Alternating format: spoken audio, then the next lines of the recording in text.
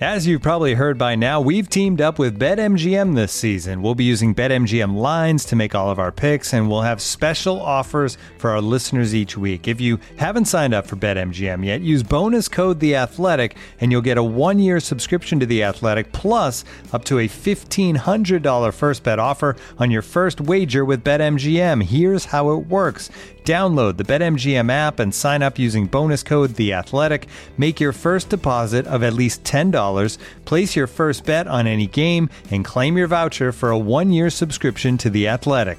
See BetMGM.com for terms. U.S. promotional offers not available in D.C., Mississippi, New York, Nevada, Ontario, or Puerto Rico. Gambling problem? Call 1-800-GAMBLER. Available in the U.S. Call 877-8-HOPE-NY or text HOPE-NY 467-369 in New York. Call 1-800-NEXT-STEP in Arizona. 1-800-327-5050 in Massachusetts. 1-800-BETS-OFF in Iowa. 1-800-270-7117 for confidential help in Michigan. 1-800-981-0023 in Puerto Rico. First bet offer for new customers only in partnership with Kansas Crossing Casino and Hotel.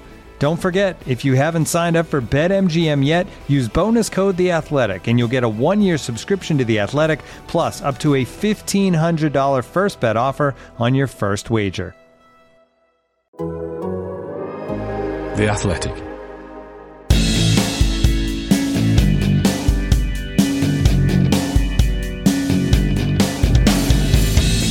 Take the Spurs game out of the equation. We've already covered why, players back late, lack of fitness, that sort of thing. And this has turned into a pretty good start to the season for City. Norwich and Arsenal were comprehensively dispatched, but a tough test at Leicester on Saturday was well managed and well controlled.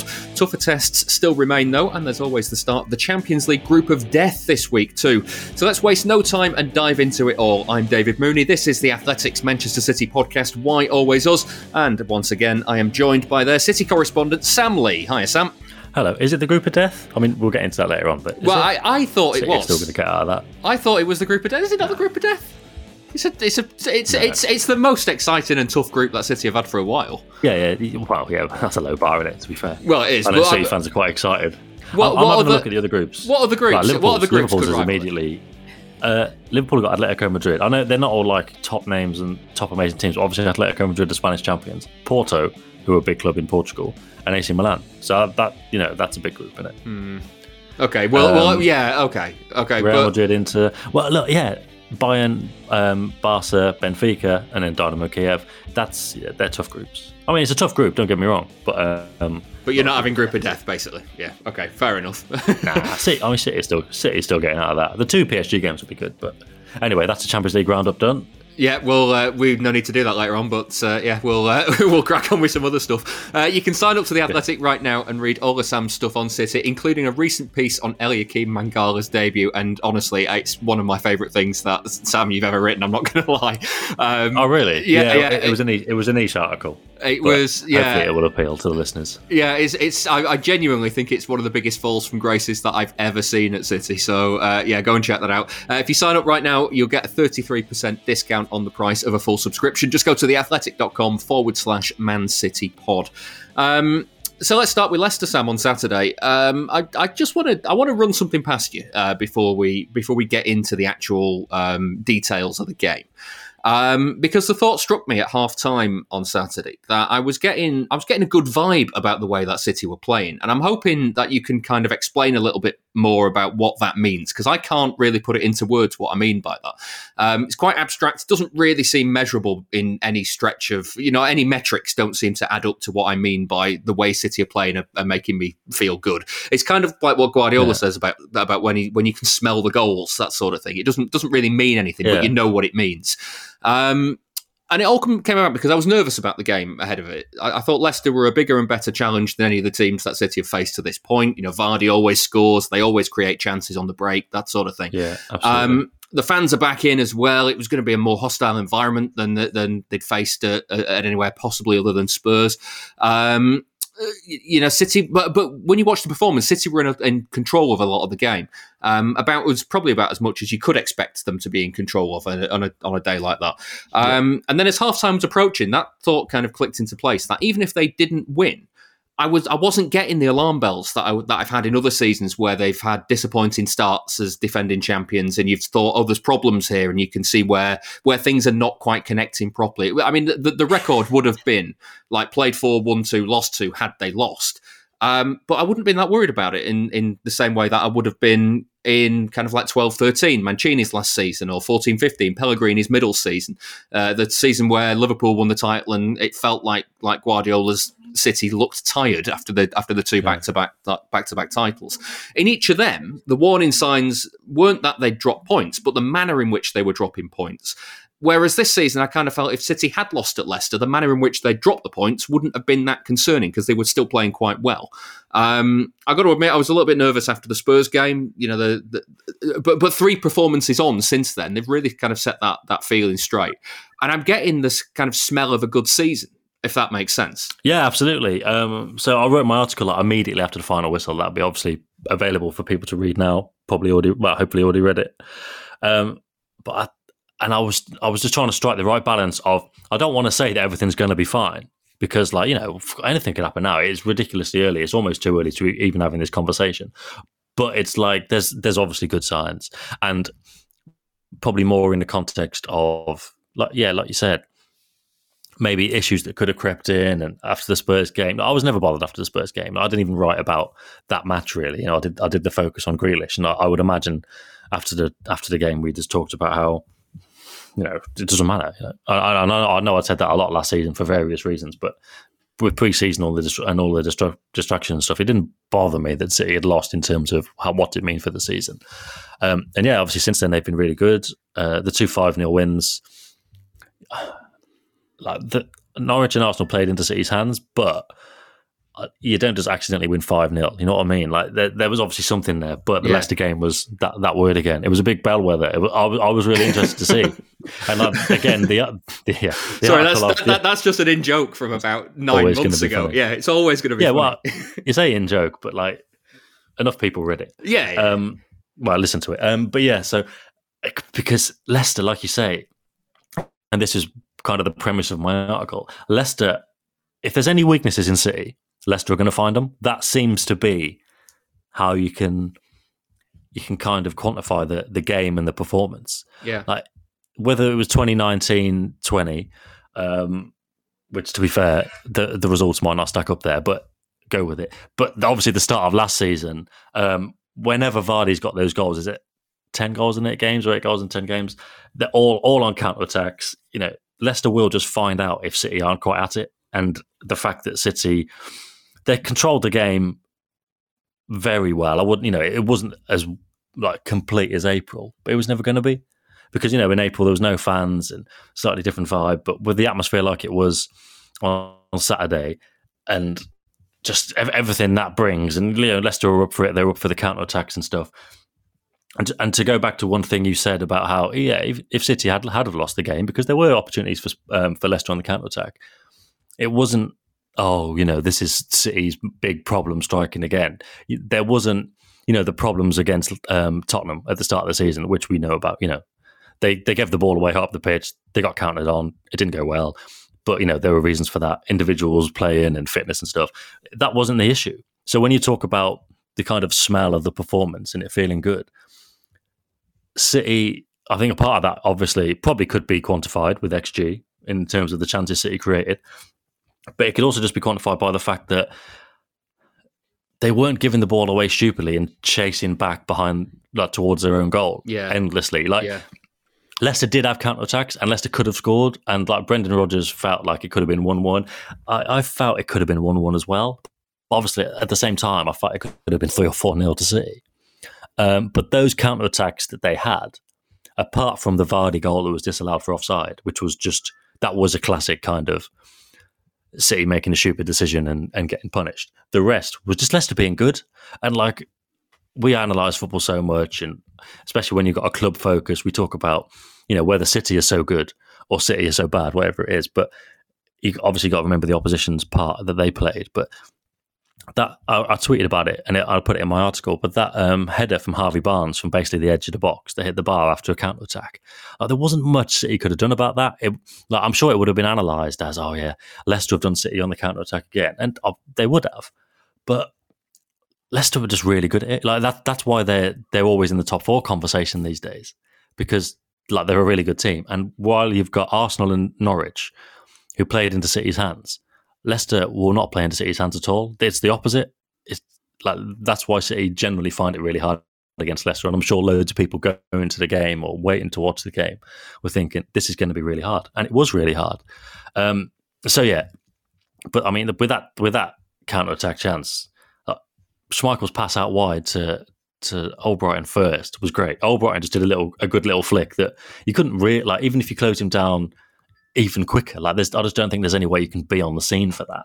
And then Castagna did exactly the same thing, which Laporte fouled him and he was booked, and obviously the ref played advantage, but he could have taken a different decision. And then like, all of a sudden Vardy was in, and it's like Leicester just done really well there. But like there was other times when, you know, they went through towards the end and Ederson made a good save, and there was always that danger. And I'm sure in the way that football fans think, I'm sure City fans would have been thinking right until the end, God, Leicester are going to score here. And that danger was always there. But it was quite often more the threat that something was going to happen rather than it actually happening. Yeah. This is what I was... full of chances, was there? There wasn't a hat full of Leicester chances. Like, there were good opportunities, don't get me wrong. But there wasn't loads and loads and loads. Well, this is kind of, I guess, where the feeling comes from after the game as well. Because I mean, I should caveat all this as well by saying that last season, up until about January, I was getting the smell of a bad season. So, like, it doesn't necessarily follow that things will work quite well. Absolutely. Yeah, but like you say that, like the chances as well. Like a little insight into kind of how football highlights, I assume, are put together based on one of my previous jobs. I used to. This is going to sound like it's come from left field, but go with it. I used to work for a company that did the highlights of Arsenal's youth games. So me and a cameraman used to drive down to Arsenal's training ground from Manchester on a Saturday morning. He'd film the game, I'd watch the game, and I'd rate all of the chances that happened out of 10. And that meant when the footage got back to the editors in the edit suite in Manchester, they'd just look at my notes and go, "Well, that's okay. We've got this amount of time. We'll take all the 8s, 9s, and 10s, and that'll make the highlights." And when you look at what Leicester did, there's so many opportunities there where you think, "Oh, there's a really good chance coming here," but then Diaz steps in, or Laporte steps in, or Rodri there's a little block somewhere that just cuts the pass out, and it breaks down. You think, well, that's not going to make the highlights reel. But all the way through the game, you're feeling really tense about it. And I guess that's that kind of sense of relief is what I'm talking about now, where I say that it feels like it could have been 1-1, like you say, but actually when you look at the highlights, there's not many Leicester chances in there. Yeah, and it's like, and look, it's not really doing down Leicester's performance. It's just kind of focused on how well City did. And like, even though I'm saying, City did really well, apart from these chances, like, what do you expect? Like, really, to go to the King Power and not have counter-attacks? Like, it's very rare. I thought you were going to say, when you were talking about how they choose highlights, like Ferran Torres' 1-on-1 wasn't on Match of the Day. I didn't see that. I didn't see that. I watched it this morning. I was like, oh shit. I was like, was Torres' 1-on-1 after it was 1-0? Because I just thought surely they wouldn't miss that chance out. But it was one of those where, and I think also on Match of the Day, they try and find as many chances for both teams as possible. But then that did make me think, if anyone's watching this, people might think City were quite lucky out of it. But I don't think they were overall. Like, I think it was a really good win. And I've kind of talked for the usual 5-minute monologue already about, you know, City's good stuff. But that's more in terms of avoiding bad stuff, like stopping Leicester from doing what they do. And that's really important, because it goes back to what Guardiola was saying about patience. And if City are suffering counter-attacks, then it smells like a bad game and it smells like a bad season, doesn't it? You know, and it might still happen. They got Chelsea, PSG, and Liverpool in a week, and you know we might be having completely different conversations after that. But even so, it would still be early. Yeah. But the other side of it was City just created so many chances. City did control the game really well. Leicester make it really difficult to play through the middle of them. So City just kind of worked it out wide, and good combinations between Grealish and Bernardo. There were loads of chances. Leicester again, you know. It wasn't like, because when it looked like Leicester might score, and obviously when Vardy did, and I didn't notice at first that the flag had gone up, it hadn't quite got to the stage where it was like, well, they were asking for that, because so many times when I've tweeted and had to write about City games where they've lost, it's like, well, of course this has happened, lads, because you've missed too many chances. Like, it didn't quite feel like it. A bit towards the end of the first half, I was like, it's getting a bit like that, but a lot of it, again, it was just Leicester defending really well. Like those goalmouth scrambles, Leicester were just chucking themselves all in the way. Yeah, there was a couple of Jesus wasteful one. ones. Yeah, the Jesus one, he should have scored. And then the two follow-ups from that, I kind of have sympathy with that they didn't score. I think the Jesus one, he should have scored. But other than that, yeah. And then, but then Torres' one-on-one was like, that was probably the one where I was thinking, they're going to score here, just because of how football works. But then the other chances, really, the main ones were towards the end when City could have made it 2 or 3-0. They had so many chances, and it was one of those where, again, they won't even end up on Match of the Day. But like you said, for when you were talking about Leicester breaking, but one of the City defenders stopping it, City had so many chances like on kind of transitions, but they just make such terrible decisions, don't they? Like they're just so unclinical in those situations, and not even in terms of the finishing, but even getting a chance sometimes. Like because Sterling didn't do well when he came on, it just didn't go well, that substitute. But there was one towards the end where City were, I don't know if it was 4-on-3 or 4-on-4 or whatever, but he made so Gundogan was carrying the ball forward and Bernardo was to the left. I'm trying to think it would have been to the right at that stage. But they're all kind of, like, it was a promising break, but none of them were really doing anything. And then Sterling got on the scene and really motored through between Gundogan and whoever was on the right.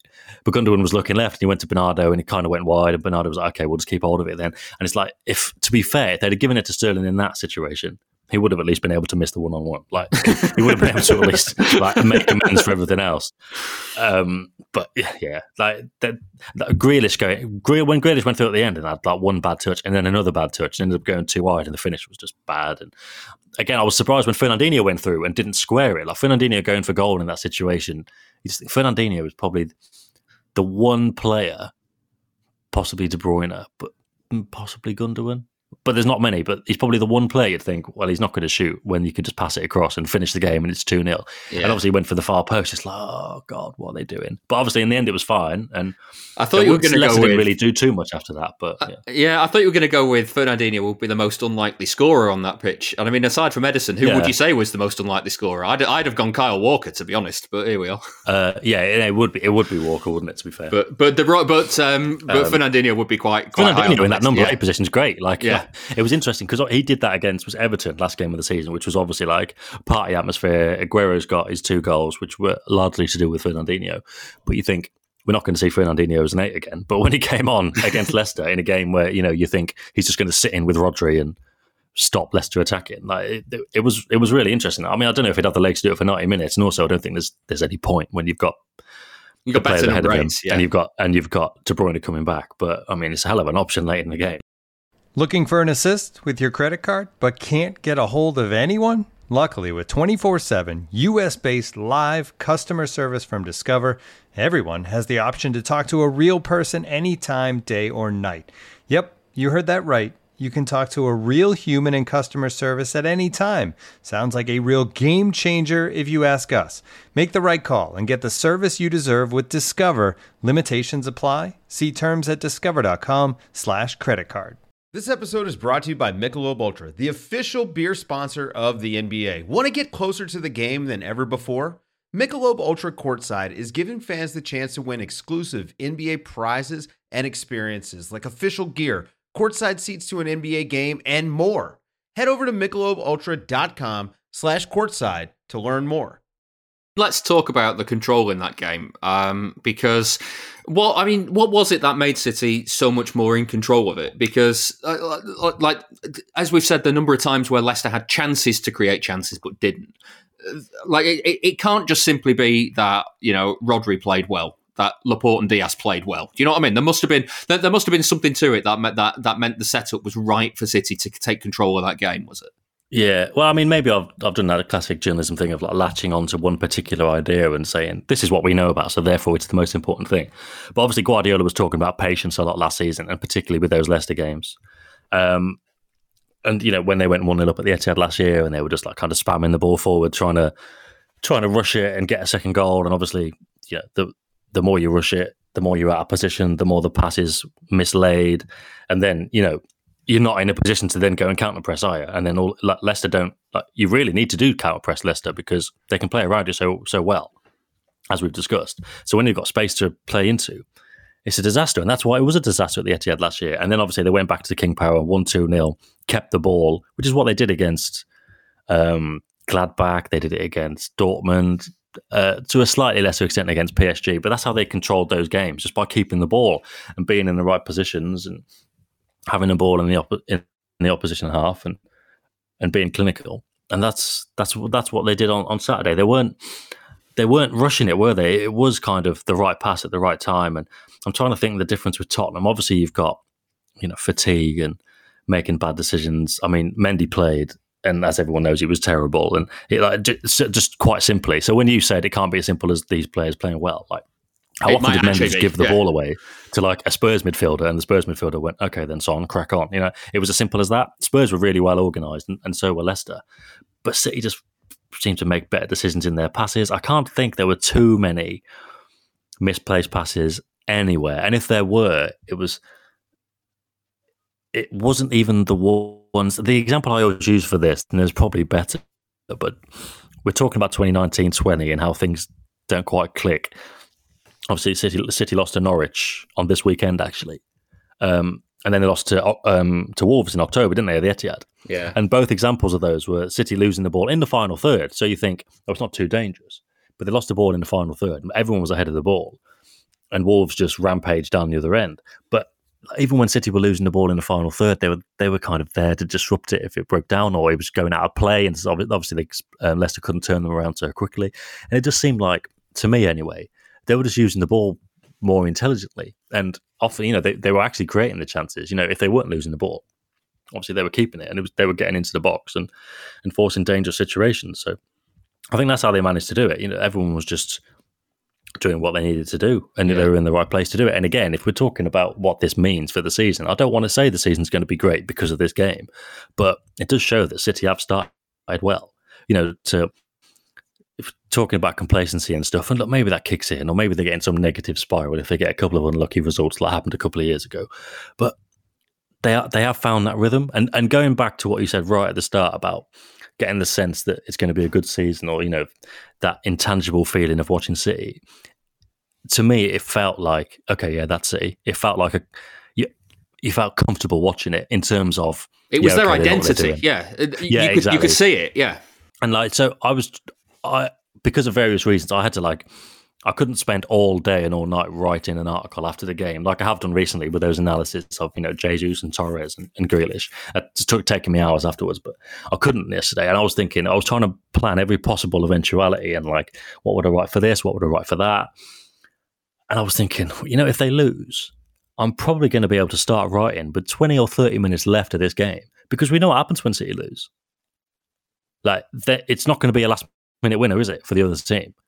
It's going to be, they might score in the first half, they might score in the second, and then City will have a load of the ball. They won't do anything with it, and then the game will just peter out.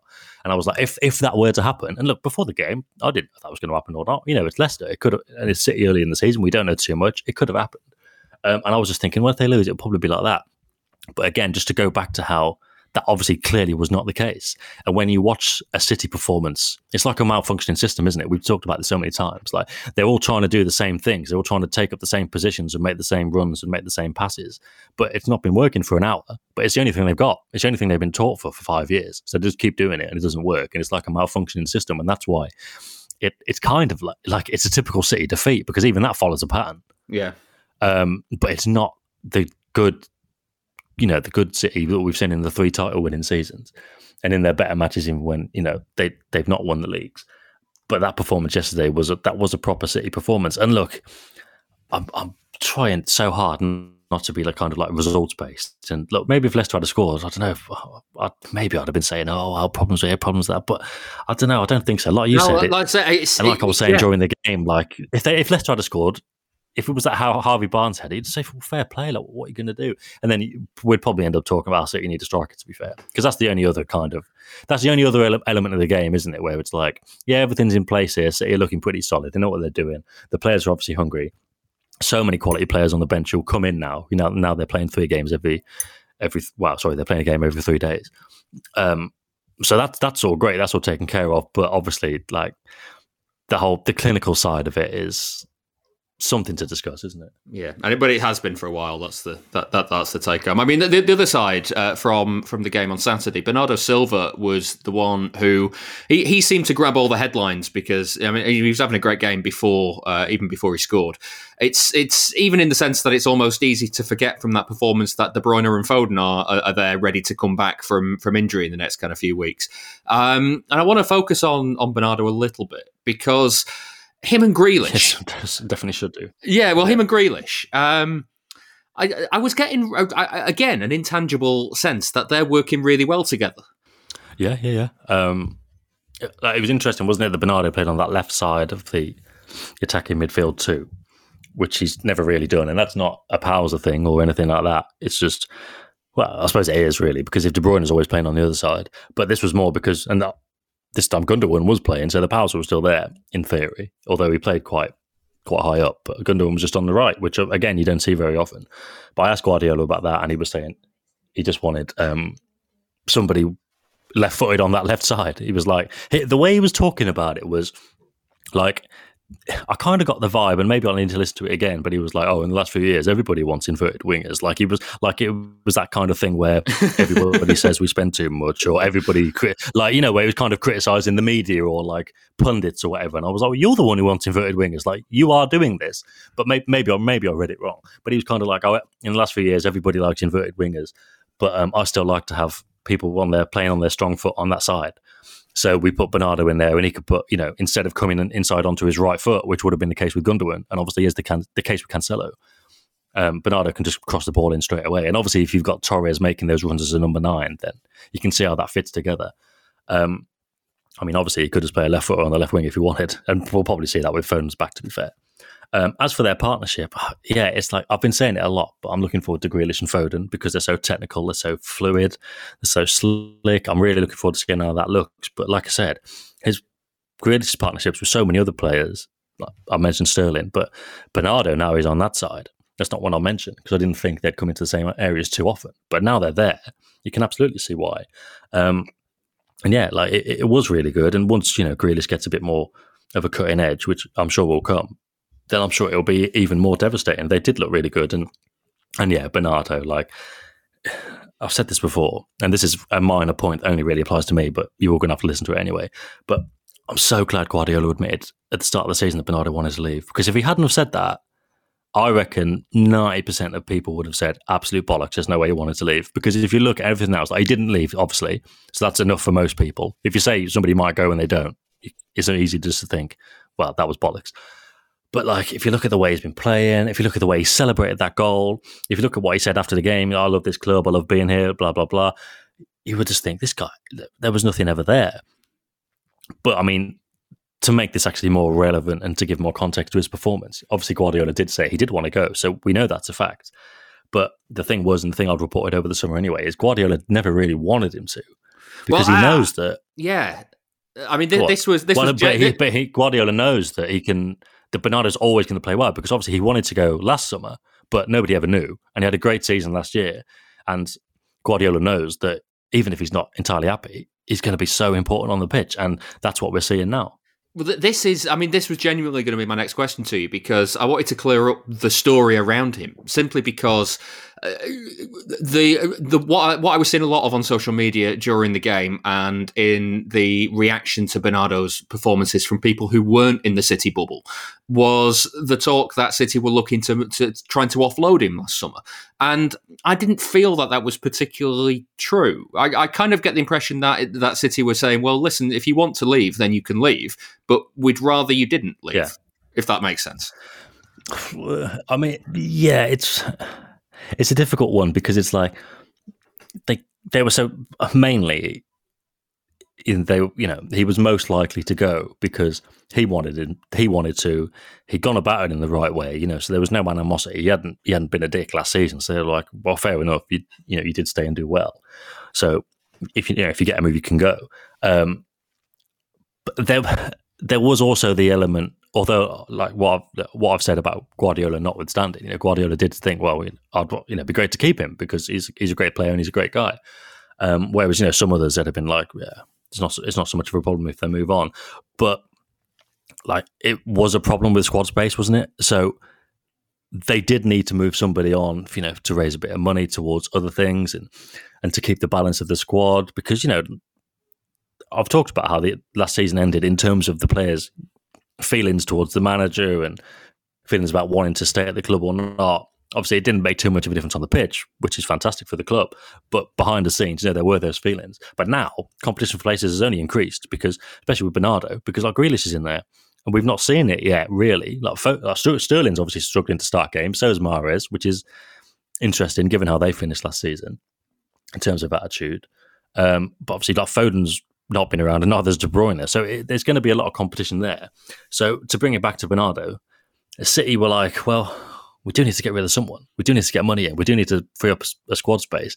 And Bernardo does want to go, and he's most likely to get an offer. So, yeah, it did get to the stage of, it's not ideal, but we need this guy to go to make things happen. And it wasn't my information, to be fair, on Ronaldo, but it's been reported by other people who I consider to be reliable. But part of the Ronaldo thing, obviously once Kane was out the window, and we'll go back to Kane in a minute, was City, part of that equation was City needed to get somebody to go. So it's like, City didn't look at the whole squad and say, I'll tell you who we should sell, Bernardo Silva, get him out.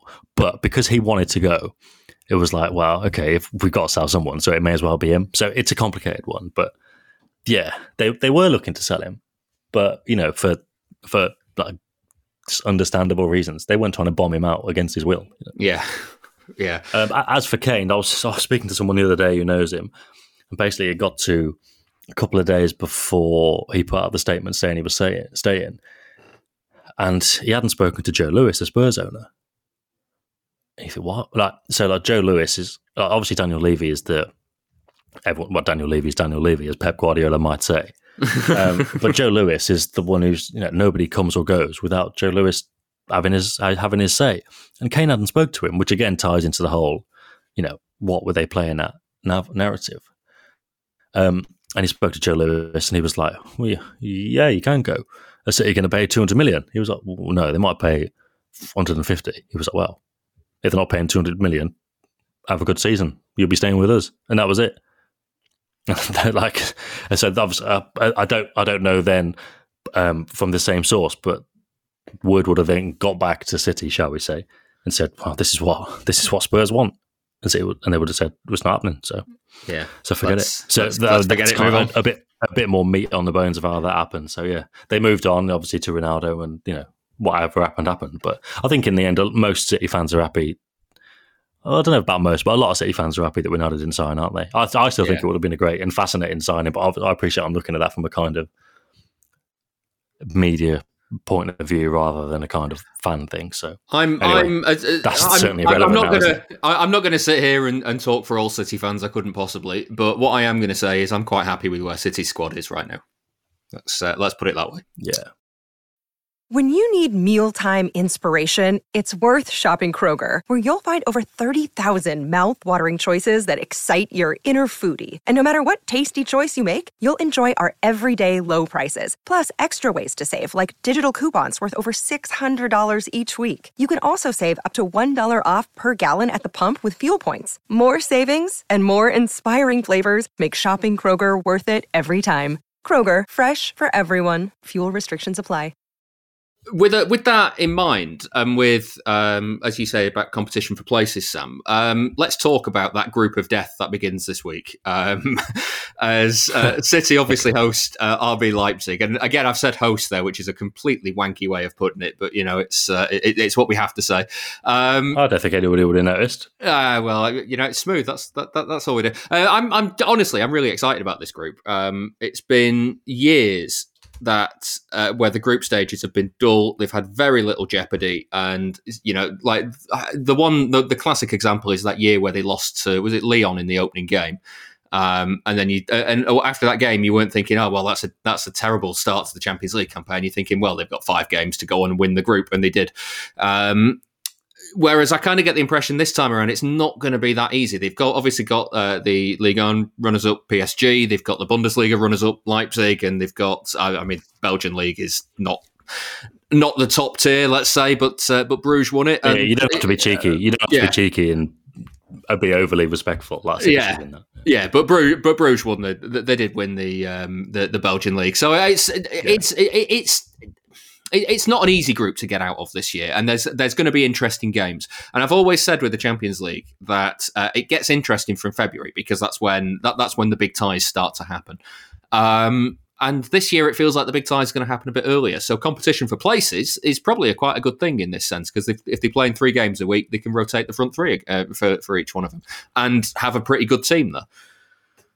Yeah, they can rotate everyone. Obviously, last season, that's how Pep kind of did it. He kind of had it feels disrespectful to call them a B team because they were very good, but that's how Stones got into the team, wasn't it? Because Stones was playing really well in those midweek cup games, whether it was Champions League or Carabao Cup, and Laporte had that bit of a dip, and it just got to the stage where it was like, well, Stones is playing really well, so I'll play him in the league games, because it was basically like City's strongest 11 was the league team, wasn't it? And then obviously at the end of the season, City's strongest 11 was the Champions League team. You know, if you're thinking Foden, keeping Sterling out of this team and stuff like that.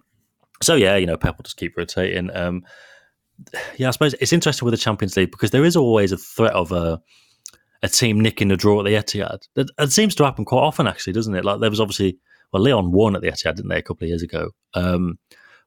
City beat Porto last season, but I don't remember it being a great game. And Porto obviously dug in really well. And obviously Leipzig, I suppose it's a little bit like the Leicester game in terms of, you know, they'll be having a go, and if City have got any weaknesses, they might find them. And obviously, if you drop points at home in this group and you've got 2 games against PSG coming up, then it does change the complexion of things, and it obviously adds more jeopardy to the group, there being another big club in there who could easily win the group. And the other thing that Guardiola has said in the past, and I think a lot of people have latched onto, is especially when City was struggling to get past the kind of first big knockout game they played, you know, Guardiola and others had said maybe if they had a big game earlier on in the group stage, they'd be more used to, because Guardiola's always big on the history, isn't it? The history of the club in the competition. And he's like Real Madrid and Liverpool and Bayern Munich, you know, they've been doing it for 60 odd years, and City have been doing it for 10 in terms of the Champions League.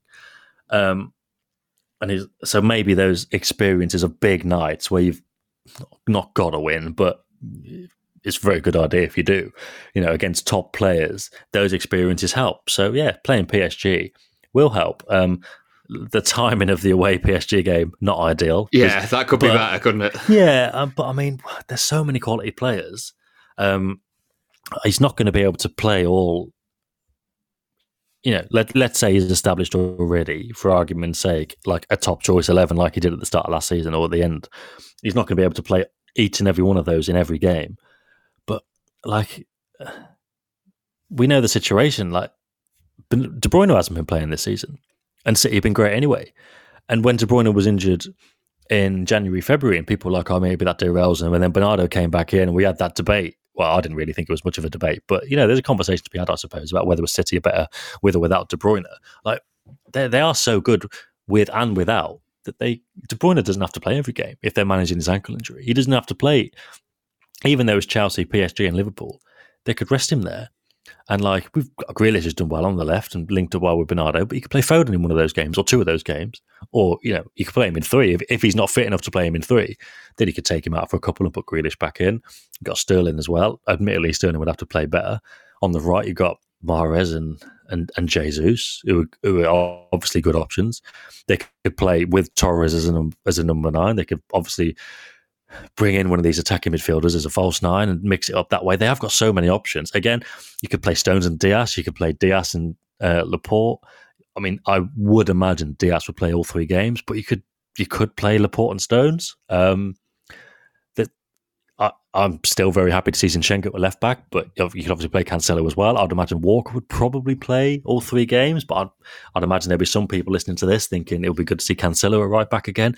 It's like, the squad is so good. Like, Fernandinho could come in for one of those games, maybe the PSG one. Yeah, maybe people would want him to come in for 2 or 3 listening to this. But the squad is ridiculous, and yeah, it's an incredible run of games. I'm going to write an article about how you prepare for it generally and specifically in terms of City, because it's basically you're playing the 3 best teams in the world in 8 days, which is mad, all away from home.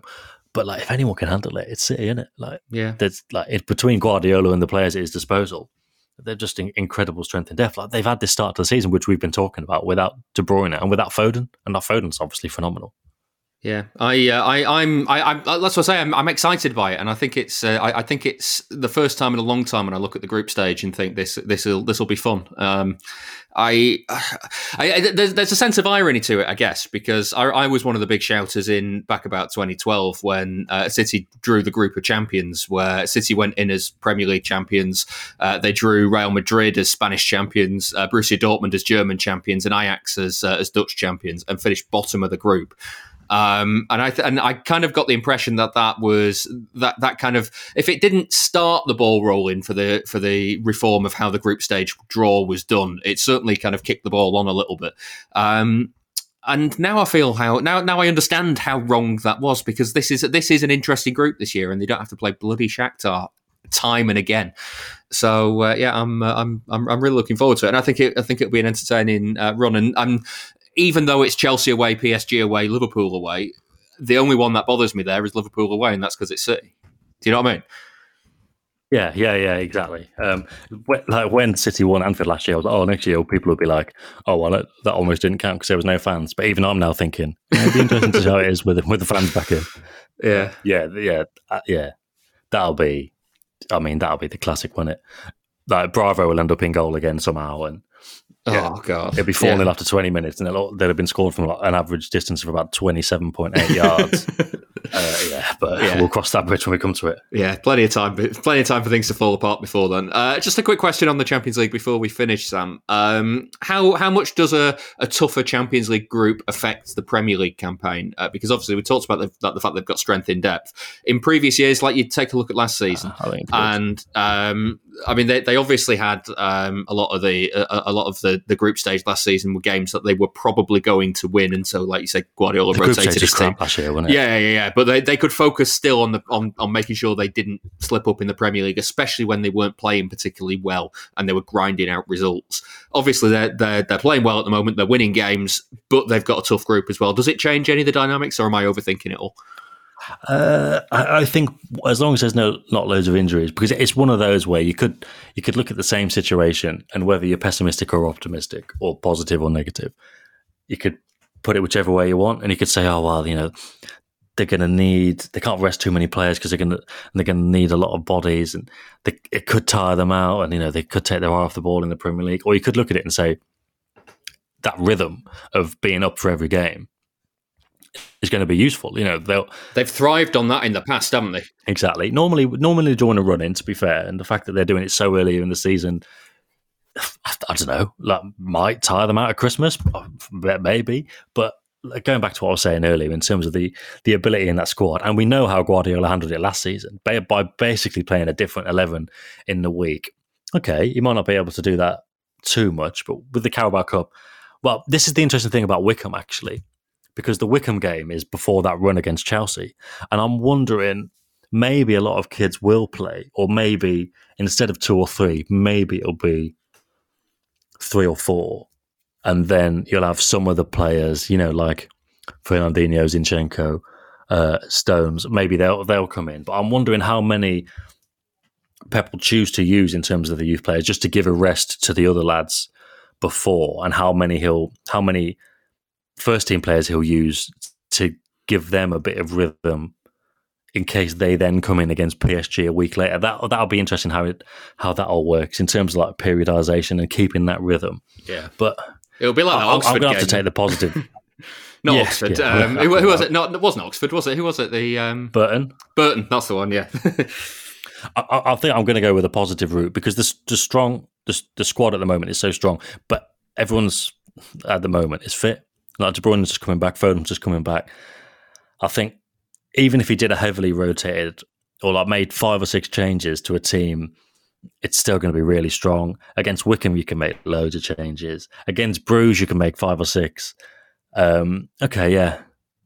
Chelsea, Liverpool, PSG, and then an international break is tricky, because if Diaz plays all 3 games and then he goes and plays 2 or 3 games with Portugal, then bit of a nightmare. But you'd think a bit of common sense would prevail there. And yeah, I just think it'll help keep them in a rhythm. They've got a big enough squad to deal with it. Like, that's the bottom line, really. I could have just saved 5 minutes of waffle and just said the squad's so good. Like, sometimes I look at it too kind of sensitively and just be like, oh, well, there's this and there's this. But like sometimes, or you just need the zoomed out view, and you just need to look at it how like a Leicester fan would look at it, or like a Bournemouth fan or something, and you just go, they've got a fucking unbelievable collection of players. Like, they'll probably be all right. That's probably the simple answer. Yeah. Final point for this week's show, Sam. Something interesting's happened this week. A few fans got together on Twitter to set up a new account, MCFC IST, standing for obviously Manchester City Independent Supporters Trust. I'm going to read out the first two tweets because it basically said, "This has been a long time coming. City are the only club in the Premier League top six who don't have an Independent Supporters Trust. There have been numerous ongoings in recent times where it seemed that fans haven't been consulted with. This needs to change. Will take a while to get off the ground, and I'm certain it will take a long time for us to get in line into the club, but a bit of persistence will get there." This is an interesting move, this, Sam, isn't it? Because obviously there was the issues with the mobile tickets over the summer. This is all kicked off the back of the fact that it's emerged the cup tickets are not transferable. And obviously there's a couple of groups like City Matters, there's the 1894 group, and it kind of feels like there's been nobody speaking up for the fans in this instance. Yeah, I'll be interested to see what the 1894 group say. Like, and in terms of the politics of the situation and their duties, I mean, I should know more about it and their responsibilities, really. I'm off this week that people will be listening to this. So I do plan on writing about this more. I do intend to speak to 1894 to see, their role in it, what if they think it's necessary or whatever.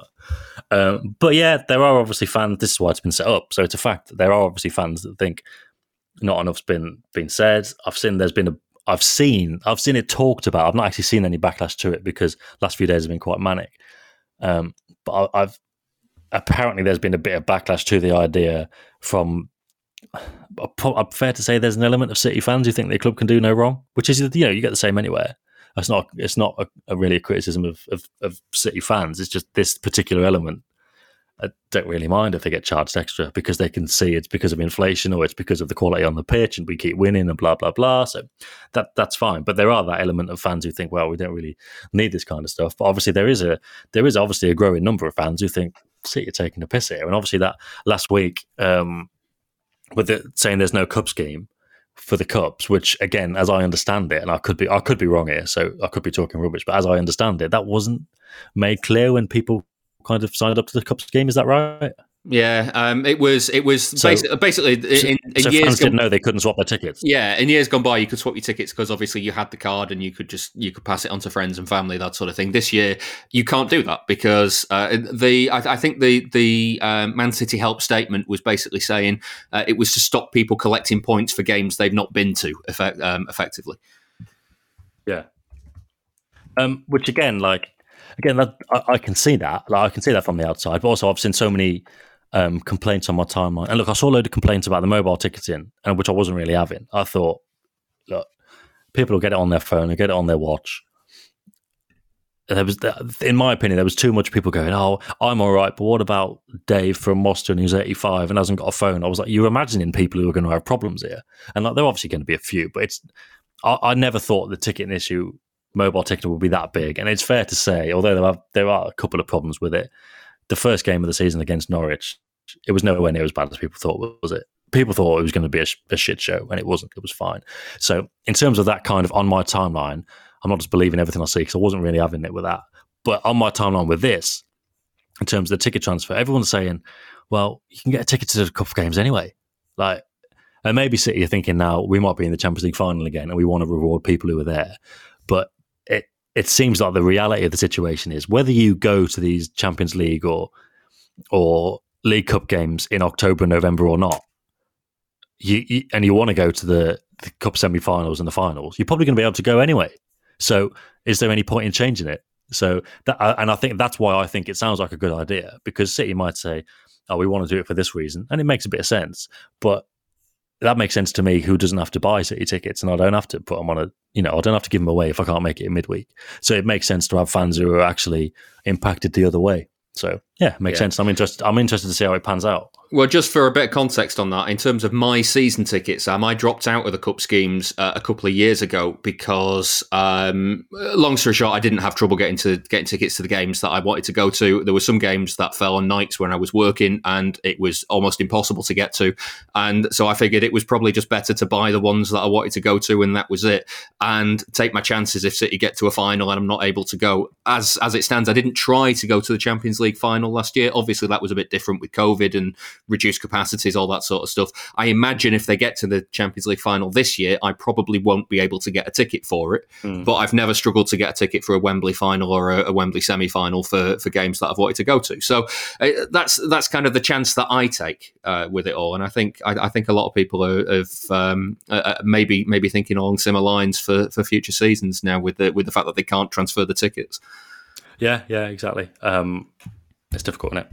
But I think it's an interesting move, and obviously City, you've got City Matters, and they probably believe that's that is the fan representation. But obviously, there's plenty of other fans who believe it isn't. So I think it can only be a good thing, because if obviously there's a good deal of fans who think they're not represented, then it's worth having a conversation, isn't it? And like the original tweet said, it might take a while to get some traction with the club. So it will be interesting to see how the club react to it, and if it's recognised and where it goes on from here, because City's kind of supporter movements are very different to other clubs, and again I understand that in the aftermath of the Super League, City fans weren't protesting against the owners, and I don't know why. It doesn't take a genius to work out why. Going back to the simple reasons, it's fucking obvious why. It's simple as that.